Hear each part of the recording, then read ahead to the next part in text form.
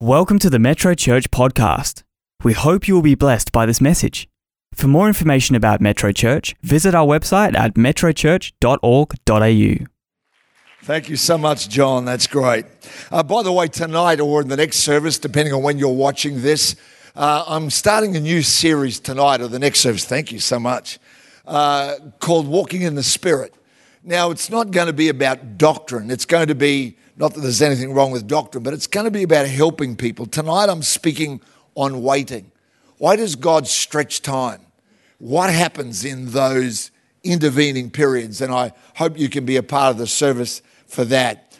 But I've been listening over the last 3 months to all the different conversations that people have been having. I have not been locked at home. I haven't been in isolation. And so I've been going to lots of different places, keeping all the requirements necessary. But I've been listening intently, not just to having the conversation, but to the lines of content that people are having in the midst of them. And you won't be surprised that the number one topic in the last 3 months here in Australia of conversation that people have been having, number one, has been about restrictions. It's about what we can't do, where we can't go, about people we know whose situation is worse than ours, about people that wanted to visit a loved one in hospital or something and couldn't. And so restrictions has been probably first cab off the rank. The second thing that I've noticed everybody speaking about has been about the economy, about job security or finances, or about job keepers we've had in Australia, or about the latest round of government grants and things like that. But as I've been listening to people's conversations, I've noticed that in every one of them, once they get past those first two, the third part of the conversation that starts coming almost a little bit under the radar, if you like, has been people speaking about relationships, about the people that matter in their life. You hear people talking about loved ones that are a long way away and maybe are facing difficulty. You hear them speaking about loved ones that are in a country or in a part of Australia where perhaps the pandemic is in greater force and they're concerned about the future of them. I hear people talk about, the fact that they're now working from home, and some people love it, some people hate it. I've heard lots of people say, I love being more productive at home, but I really miss my work connections. I miss the people that I got to do work with and chat to over and over again. For some people, this whole 3 months or so of lockdown has actually revealed to them the lack of healthy and meaningful relationships in their life. I've spoken to a number of people who you can almost hear them fearing that they are going to lose something because at least before they could be together. And so what it's revealing to them is maybe my relationships aren't as good as I thought they were. When I asked people after last Sunday, our first Sunday, welcoming people back into the church building, not the church, because the church is where we are. And so wherever you are right now, that is the church. But when we welcome people back into the building, not one person said to me, it was so great to see you in front of me preaching. Right now, that's where you're supposed to go, oh, thank you for that. Completely unrehearsed, but nevertheless. What I heard people saying was how great it was to be together to worship or to see somebody that they'd missed seeing. I know for Kids Church, and thank you again to our wonderful Metro Kids and Families team who not only are helping minister to our children in the building here, but are still continuing, by the way, with Metro Church, Metro Kids and Families online, so you're never going to miss out. But I know that for the kids, it was like, I want to go and see my friends. And so it's no surprise, really, that with all the journey out that we in Australia are making at the moment, there's almost a care or a concern that somehow or other we might lose the wonder of relationship that we got aware of in this time of restriction. Many of us are going to be thinking to ourselves, I never realized how much I missed those people.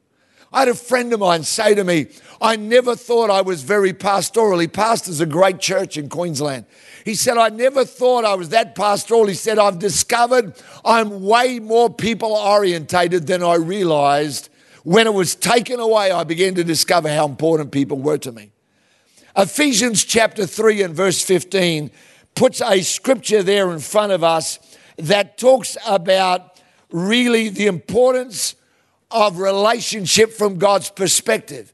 It says this, for this reason I bow my knees to the Father of our Lord Jesus Christ. He's number one. But guess what comes number two? It's not the angels or the glory of heaven.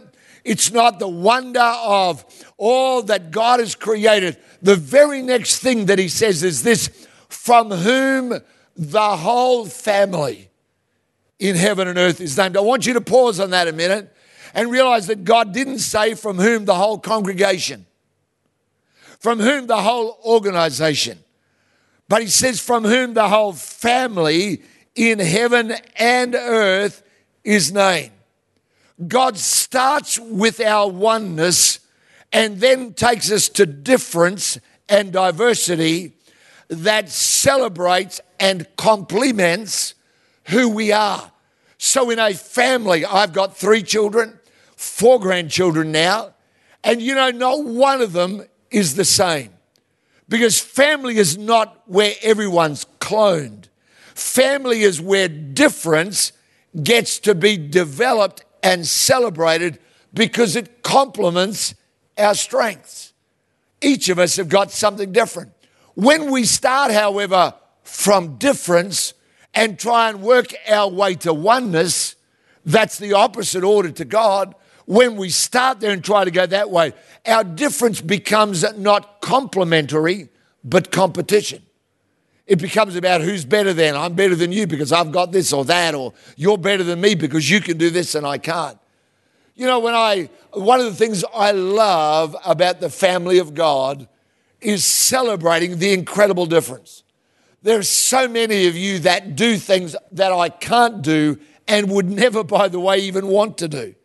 Psalm 68 verse 6, God can do nothing more special than to say this about anyone that's alone. He says God sets the solitary into families. In other words, God's answer to aloneness and isolation is family, not networks or friends. I'll say that again. I think it's important to remember. God's answer to loneliness and aloneness is not a friendship network. It's not another social gathering or mesh of people. But God's answer to aloneness and to isolation is to put us into a family. July 1995 was so far the greatest natural disaster in US history. 521 people died in that month alone in one city called Chicago. Lots of people, there was community outrage in the newspapers, and the mayor really lost his place over that whole disaster that occurred. But after all the dust had settled down, the professor of sociology at the University of Chicago, a man called Eric Kleinenberg, went and did a study, not on the climate and the heat wave and where that had come or the things that might have been a factor in it. He wanted to know why people died. In the middle of one of the most modern cities on the planet, why did so many people, more than any hurricane, more than any earthquake or any fire, 521 people died from the heat? And so he went back to study all that and went through all the records. It was 10 years later, but still, even though it was 10 years later, they'd kept all these records. And this one thing is what this book's about. This is what he came up with. He said the reason people died is because they were alone.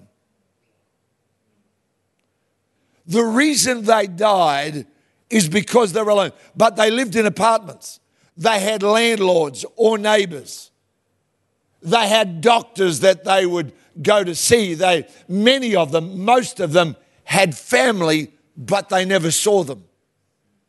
521 people died simply because they were alone. 10 years later, he went to the city council and asked to see the records. He discovered that fully 30% of all the people who died, their belongings were still in storage, because despite 10 years of extensive searching, they couldn't find a loved one who wanted to come and claim their last belongings. So when we start talking about family and about being together, there's some things. Listen, we humans do disconnection better than we do deep connection. And God spends a lot of time. Listen, if you just read the Gospels and go through it, because some of you are going to go, is this a talk on sociology? No, it's about the Bible and about some of the imperatives that the Bible gives us. It's about some of the things that the Scripture says that we've got to do, though they're difficult. So I fully understand that today I'm speaking to some of you for whom the word family is almost a curse word. It doesn't bring up good memories. It brings up bad ones. But can I say to you today, Psalm 68 verse 6, God puts the solitary into families because that's the best place to work out you. Are you with me? Proverbs 18 verse 1 is a verse that I learned many, many years ago as a young Christian leader who was trying to really just, work out how to handle people, how to lead people. And I remember watching people who would get their own agenda or get their own ideas and then go off. And there was something about it I knew wasn't right, but I didn't know how to say it. And one day reading Proverbs, I read this verse. Proverbs 18 verse 1 says, a man or a woman who isolates himself or herself seeks their own desire. Get this, they rage against all wise judgment. I don't know of any verse like that says this one thing, God says, is foolish. There's a lot of things God doesn't like, perhaps, but he says this one thing, when you do that, you are heading away from wisdom and you're heading towards folly. Now, I don't want to hear that when someone's just offended me. I don't want to hear that when I'm disappointed. I don't want to hear that when I've just been rejected or hurt. I don't want to hear that because I actually don't want to be, I don't know about the rest of you here, hello. There's a man cave because whoever's outside of the cave is not as nice as being alone. Boy, I tell you, I don't know what it's like in your lounge room right now, but it's very quiet in this building. Stay with me. There's answers here for us this morning. And they're not just tough it out, and they're not just try harder. There's answers here. But they're not the only reasons why we isolate ourselves. Go to 1 Kings 19. Don't do it now, but if you go there and read the story of Elijah, Elijah flees after this incredible victory. He flees after Jezebel says, I'm going to take his life.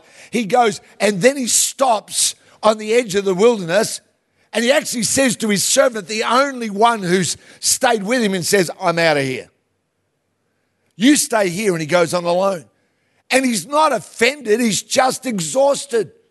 Sometimes we just run out of emotional stuff in our tank and we need to rebuild that. But if he that isolates himself, because nobody isolates me, it's what I do. But if I choose that, I can also choose to build and develop good relationships, whether it's in the big space of the human family from whom the whole family in heaven and earth is named, or whether it's the church family, or whether it's my family, I'm understanding that family is inconvenient at times. My son and my wonderful daughter-in-law, they've just recently had a baby. And beautiful Sloan, congratulations again to Sven and Ingela. I know you're so proud, and what a wonderful daughter you have, and what a great mum she is. But you know, when I chat to them, I get reminded all over again of how inconvenient babies are. I said to my son the other day, how long is she sleeping? He says, do you mean in one go? He said, well, last night we got 3 hours. And Rhonda and I are going, that's amazing. Because we had a baby that never slept an hour for a long time. You know, and I know all of you out there, you super mums that have got the answers for what they should do. Go and tell Ingela later. But it's inconvenient. You know, Nathan told me, am I allowed to say this? Oh, it's too late, I am now. Nathan was telling me about how he changed the nappy for Sloan. And then he had waited a suitable amount of time to see whether there was any more forthcoming. Thought it was safe to proceed, put the nappy on. As soon as he got it on, I'm not going to tell you what happened, but let's just say, you know and I know that family's inconvenient at times, isn't it? C.S. Lewis said this. He said, love deepens when it faces inconvenience. So I understand that being a part of a family is not always a bed of roses. Secondly, I understand that family are the people that call you out. You know, when I used to travel a lot and go to places, I'd have people literally meet me at the airport and say, Pastor, let me carry your bag. Now, I'm big enough and I don't need that kind of attention. I'd say, I'm fine. They go, no, please, let me do it for you. You know, and they look after you. I'd come home and I'd have to carry the rubbish out. I have a saying, goes like this, you're not who you are on a platform, you're who you are at home. Why? Because family call you out, don't they? I've got kids that if I say something, they go, ugh, gross. They don't just go, oh, that's the pastor. He means well. Let him away with it. They're like going, whatever. Isn't that right? How many people know we need that in our world? 2 of you do. Thank you. And those of you at home, I'm sure a lot more hands went up in the safety of your lounge room. You went, yeah, I need that. Isn't it true none of us like that? None of us like it, but we all need it in our life. Families who calls you out. Here's a couple of things for us as we start wrapping this up. There's no perfect relationships, only growing ones. I don't have a perfect relationship in my life. Not even my relationship with Jesus is perfect. Because unfortunately, half of my relationship with Jesus has a person who is flawed, who's inconsistent, not perfect, who stumbles, who makes mistakes. And guess who I'm talking about? It's not Jesus. It's moi. Huh? And I don't have a perfect relationship. You've got to understand this or else you will continue to do the Proverbs 18:1 thing and you'll disconnect because all of a sudden you discover imperfection in this person. Wow. I'm going to let you think on that a minute because it's important to realize that there are no perfect relationships, only growing ones. The importance of you was the title of my message today. Why? Because it's not just about the other person.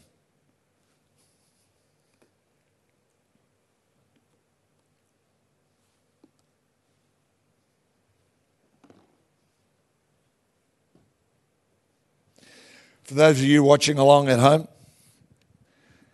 I have here a little takeaway container that represents all the relationships in your life. I'm going to show you something very deep, very spiritual, and very important about you. and about all the relationships in your world. Are you ready? If this is the emotional bottle, this is the thing. I hope you can pick that up on the camera. Because here's the point I want you to get today, is that every one of your relationships leaks. Huh? There is not a relationship in your life where things don't leak out of it. They leak out because of misunderstanding. Your relationships can leak because of problems that you're facing right now. And so everyone gets a little bit short, as we say in Australia, a little bit testy, a little bit kind of like, like, don't touch me right now. Every relationship in your life leaks. Maybe it's pressures at work. Maybe it's just because we are all different. I played competitive sport for many, many years. I don't think I was ever on a team where I loved everyone. I think every team I ever played in, every band I ever played in, there was always somebody that jarred with me. Hello. Is it okay to be this real? Is it? Some of you are not too sure about where this is going. I had someone say to me a couple of weeks ago, they said, "Oh, Pastor, you nailed me today." I said, "I'm just a man with a hammer." So here is this relationship in your life where things begin to leak out.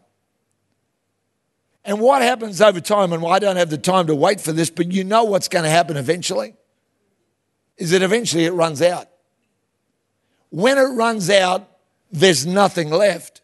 And all of a sudden we're looking at the empty vessel going, why am I even here? I often remark on the fact that I've got many very close friends that have been my close friends for many years. And the one thing they all have in common is how often I have fought with them or argued with them. How often I have disagreed with them about a whole range of issues. The Bible doesn't say you've got to find the group of people that you completely agree with. Because remember what I said first? There are no perfect relationships, only growing ones. All right? So here's this tank of my life. And maybe you're a part of this service today and you're getting dangerously close to empty. And you keep hoping that someone else is going to come and put something into it. Here's really, if you want to get something important, because the title is The Importance of You. And Jesus spent the very first message that he ever gave putting the initiative back into the hands of each one of us. He says, you do good to those who despitefully use you. He didn't say, and by the way, tell them to stop it. He said, come on. Can I say to you today that being a victim will never empower anybody out of anything? Jesus reverses that and says, come on, why don't you start putting something in? Why don't you start putting something in? My wife and I talk about this from time to time when somebody, not in this church because they're all perfect, but where somebody maybe just does something we don't like. Rhonda said it to me just the other day. She said, yes, but you're going to be the bigger man in this. Isn't that a great statement? You're going to be the big man. I told your family call you out. Rhonda doesn't just go, yeah, well, yeah, and there are, and yeah, we hate them. Because she's a godly woman and she calls out her godly husband. Not that I was struggling that badly, but she calls me out and says, but you're going to be the bigger man in this. What's she saying? Geoff, don't worry about the hole in the bucket. Just start pouring a bit more in. Now, some of us, we see that our relationships are leaking. We see that there's a problem. And what we want to do is once a year, at anniversary or birthday, we go, you know what? I'm going to fill this bucket. I'm going to give them the birthday party they'll never forget. I'm going to give them flowers and chocolates. I'm going to take them to dinner, and I'm going to spend all the money we don't really have to buy that thing that I know that they'll love. And you get a whole bucket full.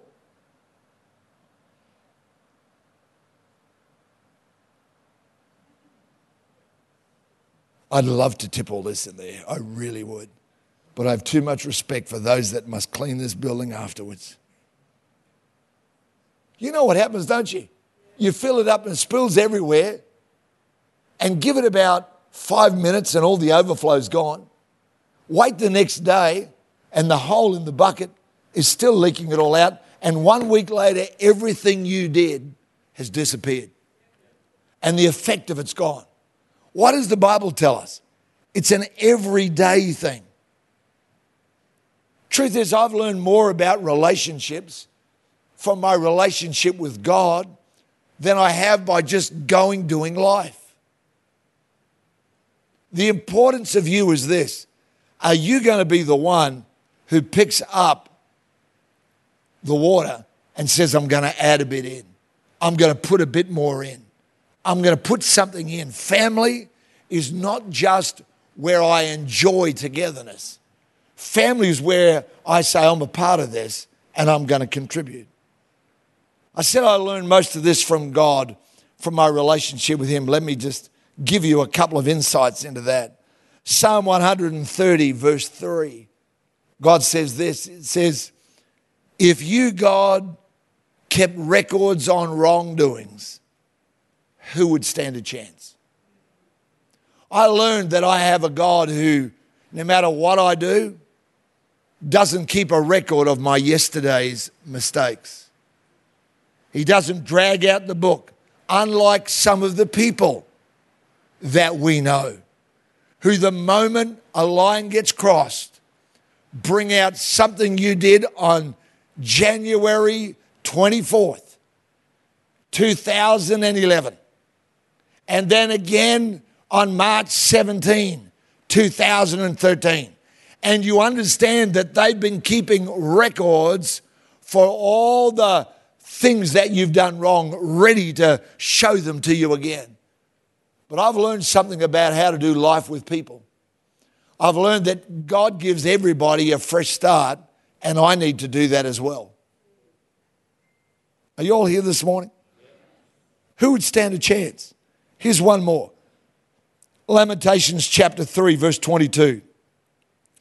God's love, get this, God's love couldn't have run out. His merciful love couldn't have dried up, because they're created new every morning. Great is your faithfulness.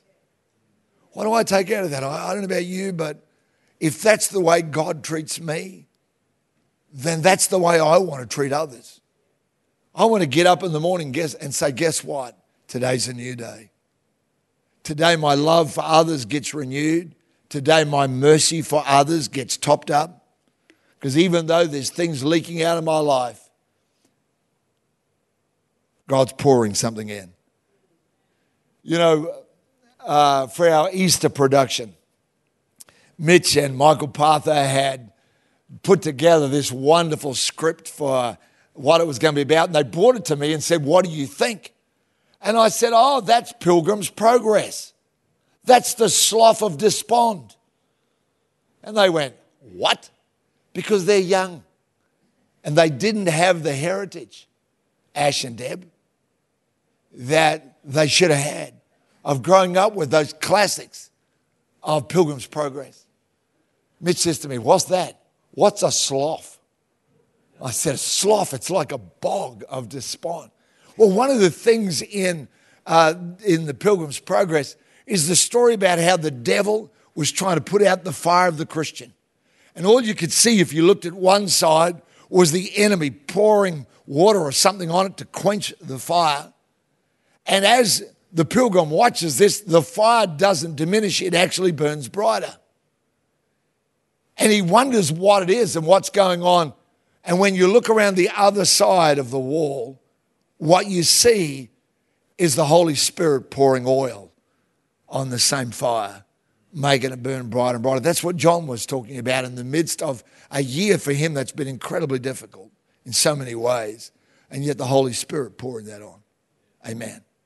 Let me ask you a question. In the relationships that matter to you, are you topping them up, or are you standing back there looking at everything dripping out, saying to yourself, somebody ought to fix that leak? What's the matter with them? Why don't they change that? How stupid. Somebody ought to. Or are you over there saying, you know what? Maybe that leak's never going to get fixed. I don't know. But I tell you what I know I can do is I can start pouring something into this in Jesus' name. I can start becoming a part of the answer for it. I do know this. I'm always amazed, genuinely amazed. Still after all these years, I can't escape being amazed at that verse we just read about the love of God. It couldn't have dried up. It couldn't have run out. Because every single day, the God of the universe recreates love and mercy for humanity. We live in a world that in some ways goes, I want everything but God. I'm happy to have the government. I'm happy to have all kinds of organizations. Just don't give me that God stuff. And yet God is the one standing there, not with the big stick, not waiting to punish, but he's standing there with a fresh baked daily dose of mercy and love and says, I want to bring that into your life. Don't you find that incredible? I do. There isn't a person who's a part of this service or a person on planet Earth that is so messed up that God goes, sorry, you've done your dash. Why? Because God knows that there's no perfect relationships. There's just growing ones. And he's in the business of growing you and growing me. Maybe you might be somebody who started to walk with God and then lost your way, and now you feel like, well, God wouldn't want me back. Oh, yeah, he would. That's why Jesus told the whole story of the prodigal son. It wasn't about a boy that had never been in the family. It's about a boy who was. It's about someone who knew the best place in the earth and had left it and then gone and wasted it all. But the father was still waiting for them to come home. I know this morning that there are people that are a part of this service, and I hear God saying, I'm waiting for you to come home. You think that he's pushed you away, but nothing further from the truth could be there. He's actually waiting for you. He's looking for you, waiting for you to come home. I'm so thrilled that in this, long before the pandemic ever started, we in this church recognize that for some people, coming home is such a personal and private moment that we wanted to create a way you could do that was specifically just for you, the importance of you. So we started what we call Yes Text. The number is coming up for you on the screen right now. If you're in Australia, it's 0488 826 392. If you'd prefer to get the daily information, the daily scripture and prayer, just fits on one screen of a smartphone really, and you get that, and each day you can hear from God. God can speak to you and you can talk to him, and we'll help you with that. But if you would like to get that via email, then you simply go to yes.metrochurch.org.au, and it'd be our privilege to say it comes from our church. It's not from anyone else. We don't write and ask you for anything. It's us saying, we want to help you on your journey with Jesus. Pastor Bruce is going to come in a minute, and we're going to be praying for all kinds of needs. But the greatest need in all of the earth right now is for people to know Christ. There is a love that will never run out. There is a love that will never dry up. It's the love of God for you. I'd love you to have that in your life. Let's pray. Lord, for people right now that are in their hearts saying their yes, and in a minute, Lord, they'll go to that text their yes, or go to their device and email it through. Lord, I know that lives will change. I know that lives will change because not of us, but because of you. Because you still love us, God. It's not about a church. It's about a Savior called Jesus. And we are so wonderfully thrilled at how you welcome people into your family. So I thank you for that today. Help them, Lord. Help them to know you, Lord, not just to know about you. We're not praying for data. We're praying for relationship with you. Lord, I pray for people that are a part of this service for whom family is difficult. And even to go and start to top up that draining vessel seems daunting, challenging. But God, it's what you want us to do, so I'm praying you'll help each one of us to obey you and to follow you. In Jesus' name, amen.